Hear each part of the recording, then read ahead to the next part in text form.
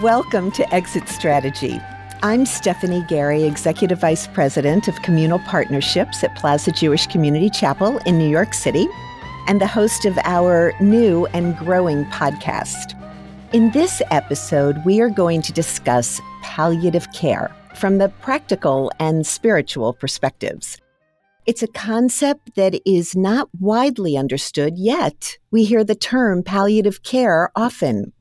I'm so very honored to be with Dr. Diane E. Meier, founder and director emerita of the Center to Advance Palliative Care, CAPC, a national organization devoted to increasing the number and quality of palliative care programs in the United States, and Rabbi Dr. Edith Meyerson, who is Director of Pastoral Counseling and Bereavement Services at the Herzberg Palliative Care Institute at Mount Sinai Hospital in New York City. It is such a pleasure to have both of you on the podcast, so welcome. Thank you so much. Thank you. It's a pleasure to be here. I want you to tell us, Dr. Meier, what exactly is palliative care? What does it look like? And can you also explain the difference between palliative care, hospice care, which I think most people are more familiar with? That's a great question. And if you hadn't asked it, I would have asked you to ask it. Palliative care is a relatively recently established specialty. Mm-hmm. It is a field that is focused on maximizing quality of life for people who are living with a serious illness and those who care for them and those who care about them. Mm-hmm. So it's focused on the pain, symptoms, stresses, practical, spiritual, emotional, physical, existential, of living with a serious illness. It is delivered at exactly the same time as all other medical treatments. So treatments aimed at cure, treatments aimed at disease reduction or management, treatments aimed at life prolongation. So why should you have to do one or the other? Why shouldn't you be able to have both? When you're living with a serious illness, you want treatment to reduce the burden of that illness, of course. But you also want treatment to help you live with that disease as well as possible. And this has been an attempt to pull back the fact that these illnesses are experienced by a person, a human being, mm-hmm. and that human being has multidimensional reactions to that illness that very much can be supported and very much the burden of them can be reduced. And we kind of lost sight of that. Your second part of your question is, what's the difference between palliative care and hospice? Hospice is a specific Medicare benefit that had a bunch of rules attached to it about 30 years ago. It was aimed very specifically at people who are predictably dying soon. Mm-hmm. So the statute says the patient has to be dead within 6 months or less. And worse than that, the patient has to literally sign a piece of paper agreeing to give up disease treatment aimed at prolonging life.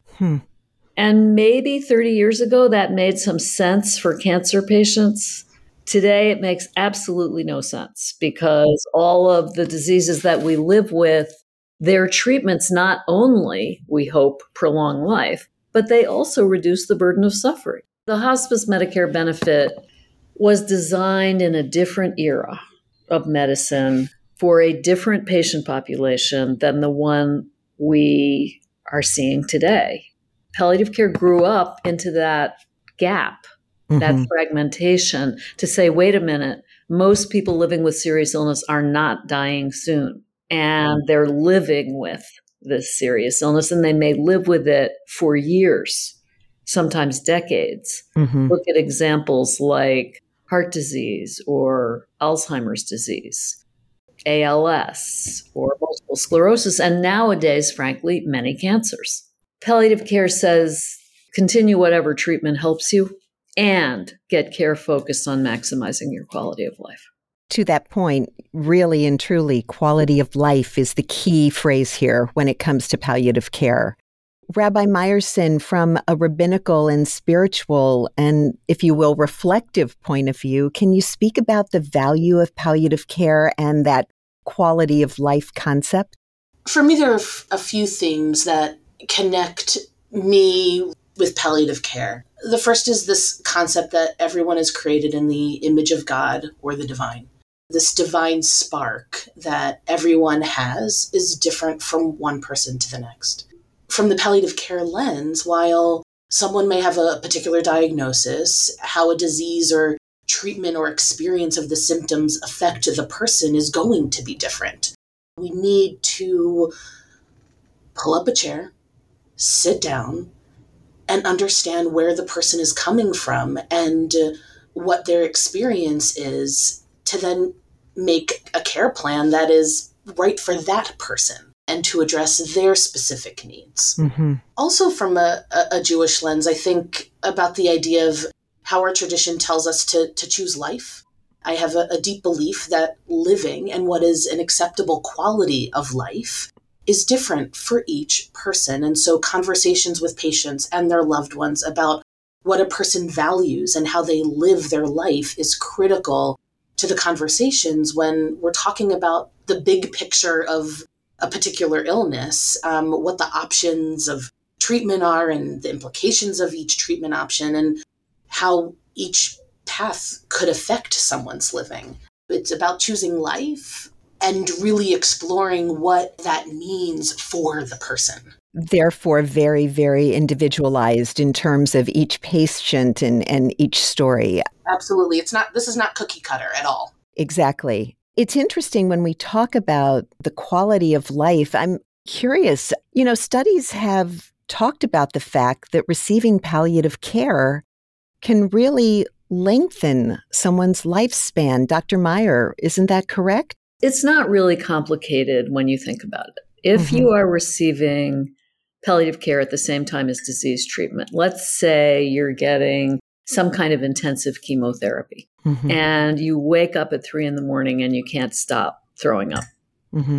Your partner is freaking out. You're getting anxious. You don't have palliative care. You call your doctor's office. It's 3 a.m. What do you get? If this is a medical emergency, hang up now and call 911. When you call 911, they come and get you and they take you to the emergency room and then they admit you to the hospital. And you are a person who is immunosuppressed because of the chemotherapy that you are getting or radiation or whatever drugs you're on. And you come into a place that is rife with bacteria because it's full of sick people getting intensive antibiotics. And you get one of those bacteria and you die. The problem is that usual care carries risk because medical care carries risk. Unnecessarily going to the ER and going to the hospital is dangerous for people who are very vulnerable. So that includes, for example, frail older adults who may not have all of their wits about them, who may not realize where they are, who may climb over a bed rail at 3 a.m. and break their hip, stop eating and drinking, who may become very confused or delirious. All those things shorten life, and they are complications of hospitalization. If you are simultaneously receiving palliative care at the same time as your oncology care, you don't call 911. You call the palliative care practice number. And there is a person who is on call who will call you back within a short period of time and walk you through what to do. What things can we give you right now at home to get this under control so that you don't end up calling 911, going to the hospital, catching a bad bug, and dying. So that is the reason that in my view, I can't prove that, but that some studies have shown that receiving palliative care at the same time as disease-specific treatment allows people to live longer. And predominantly, I think it's because they avoid the risks of the emergency department and the hospital. They're safer at home as long as they're able to access expert medical care when they need it at 3 a.m. or Monday at 9 a.m. And the stress that's taken out of the equation when at 3 o'clock in the morning, what do I do? And for the caregiver as well. Yeah. So what's the entry point for palliative care? And how does that happen? Because people who get a diagnosis, I don't think they realize that palliative care is an option here. and a road to go down. So talk about that a little bit. Well, I'm very curious about Rabbi Meyerson's perspective on this, but you've hit a sore point for me. Okay. In medicine, we generally think of high quality, meaning like patients get identical care. That is, if you are having a heart attack, the steps are very clear and we do the same thing every time because that's higher quality. Unfortunately, access to palliative care is not standardized in that way and is critically dependent on the individual biases of the patient's attending physician. And some attending physicians, frankly, the younger ones, the ones who are trained more recently, who trained in teaching hospitals that had very well integrated palliative care, they routinely call palliative care because they understand that their patients benefit from it. Conversely, people in my generation and maybe one generation behind me who trained when there was no such thing as palliative care do not understand it, wrongly think it is the same thing as hospice, and say to themselves, oh, my patient's not ready for that yet because they're not predictably dying. And so this profound misunderstanding of what palliative care is causes patients who would benefit enormously, who really need it, not to get it.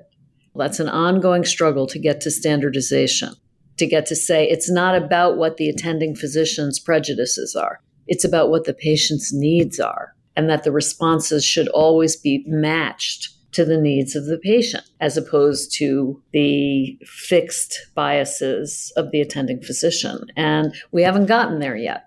Mm-hmm. So what does that mean for patients and families? It means let the buyer beware. It means you have to know about it and you have to ask for it. And if your doctor says something to you like, oh, you're not ready for that yet, you're not dying, you have to educate that physician and say, my understanding is that palliative care is for people who are going to be cured, people who are going to live for a long time. And these are the issues I'm facing that I need help with. It's a very tough place for somebody who is in a place of, dare I say, suffering, to have to advocate for themselves. It's not a fair place to put them in. And yet, if somebody does have the wherewithal to be able to say to their physician, my quality of life is really being affected right now, palliative care can help me do that, can help alleviate any of the suffering. Please, I want that referral. Yeah, I think that's an important point. And that leads me to talk about the palliative care fellows, Rabbi, that you bring to the chapel every year for an afternoon of learning in terms of what takes place at a funeral chapel. As we're talking about this, I'm curious, what is that intersection between the chaplain and the doctor and the medical team? Who coordinates that? And when does the chaplain enter the picture? Is that from the very beginning to help set this course, or do they come in later? From my experience with our team, our chaplains are right there with our doctors. We are in rounds together as a team daily. We see patients at the bedside together. We are in family meetings together. We're even on group text threads for patient care together. When a consult comes in, it goes to the entire team. We're embedded within the team because a deep value of palliative care is making sure we're caring for the whole person and all the parts of who a person is, not just the physical or what's happening in the person's body. It's also about how what is happening in one's body is affecting their spirit, affecting their social system, affecting how they see themselves as a person. To best provide that care, we provide the care together and are in constant communication with one another to make sure we're really stepping in to care for the whole person. When we do that, it's a constant dialogue of what are the person's needs at this time. There's a dance involved. It's, do I lean in? Do I lean back? What's the right constellation of the team that needs to step in to best care for this person in this moment? And that may shift and change over time, but that's part of the constant evaluation and assessment that we're constantly doing on a daily basis. Okay, so what stage of someone's care should palliative care become part of the conversation? The day I get a diagnosis, or days before, months before, I'm not feeling well, I go to my doctor, things are going on. Do I start the conversation then, or do I wait until a diagnosis is in front of me? I wish I could tell you that whenever somebody wants or thinks about palliative care, it's available right away. Unfortunately, it's a scarce commodity. So there are limitations to access. We don't have enough people. We don't have enough space. We're struggling to fill those gaps. So for, the issue of office-based practices is a struggle. The issue of being able to go to people's homes and make home visits is a struggle. The issue of being able to go into nursing homes or assisted living facilities and visit people there, those are still not reliable services, although they desperately need to be. The one place where we have very good coverage is in the hospital. And that's important because people who are in hospital are very sick and very vulnerable, and that's a very important place for us to be. But I think if you pause and think about it for a moment, if you think about where people with serious illness are, the overwhelming majority are not in the hospital. They're home. They're in the community. They're in facilities. And we need to be where the patients are. Mm-hmm. So a lot of growth needs to occur in the next 10 to 20 years. But I would say when you're at a point, either once you're receiving treatment or have been receiving treatment for a long time, or are not sure what to do, in what direction to go about treatment, those are all very appropriate points to find yourself a palliative care team. In New York City, most major medical centers have palliative care teams. That is not true everywhere in the country. It is not true in all suburban areas of New York City. So you got to find us. Yep. So there's a website called getpalliativecare.org. Get Palliative Care, one word. .org. Maybe you could put this in the show notes. We definitely where will. You can look up your hospital or put your zip code in. So helpful. See what services are around you. Sadly, medicine has become a commodity where discernment is necessary. If you're not hospitalized and you're looking for this kind of help, go to that directory. I want to just talk a little bit about being a hospital chaplain at a bedside. The chaplain, you, Rabbi Meyerson, play a profound part in someone's end-of-life chapter. In that moment, can you talk to me a little bit about what's observed at that time? Really, what are the key qualities of a good chaplain? When we're stepping into this sacred space of what you're describing, Stephanie, someone at the real end of their life, and you're thinking about that moment, certainly there's a lot more to that moment, to that person's life. And yet there's something incredibly profound about that moment and those moments leading up. As a chaplain, I need to be able to go in and see how best I can tap into someone's spiritual and emotional wisdom and really understand who they are as a person. Is that person able to engage? Likely not in those moments when somebody's so close to the end of their life. It's who's at the bedside. Are there people at the bedside? Who are they? How are they connected to this person? I make no assumptions. You'd be surprised all of the different types of people who show up. I enter with an open heart and deep curiosity. So understanding who's in the room. Are they talking? What are they saying? Are they quiet? What are they feeling? We see such a range of emotional expression from loved ones when someone is dying. And so as the chaplain, we show up to hold this space for all of the emotions to have a place. Oftentimes it's about the relationship. And as we all know, as humans in the world, all relationships, there is the good, there's the bad. Complicated. They're complicated relationship. And complex. There's a lot to feel, wanting to be able to make space for any and all feelings to have a place and to just give permission that those feelings and emotions are welcome. Do the people in the room want to talk about the person who is dying? Do they want to talk to the person who is dying? One of the ways that when I enter a room, it's how can I create a connection and a space for everyone in that room, as opposed to a silo here, somebody here, somebody here, somebody here. How can we bring everyone together? If everyone's quiet, are they quiet from a place of just, I want to be still, I feel peace, I want to have a peaceful space? Or do they not know what to say? Being able to engage in a conversation with them about who their person is. Is it the person's spouse of 50 years? How did you meet? I cannot tell you how many times I have asked that question over the course of the 16 years that I have been with our team, and the look that shifts in somebody's face when you ask them, how did you meet? They go back there in a second. Just their face softens and their eyes just start to glow with being able to remember and connect with their person through those memories. And I think that a lot of the time my work at the bedside is allowing for people to be able to remember those connections.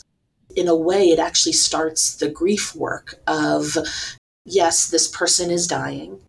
And it's interesting because we've talked about palliative care in terms of quality of life, and here we are at the end of life, and what you're providing is a quality end of life experience as well.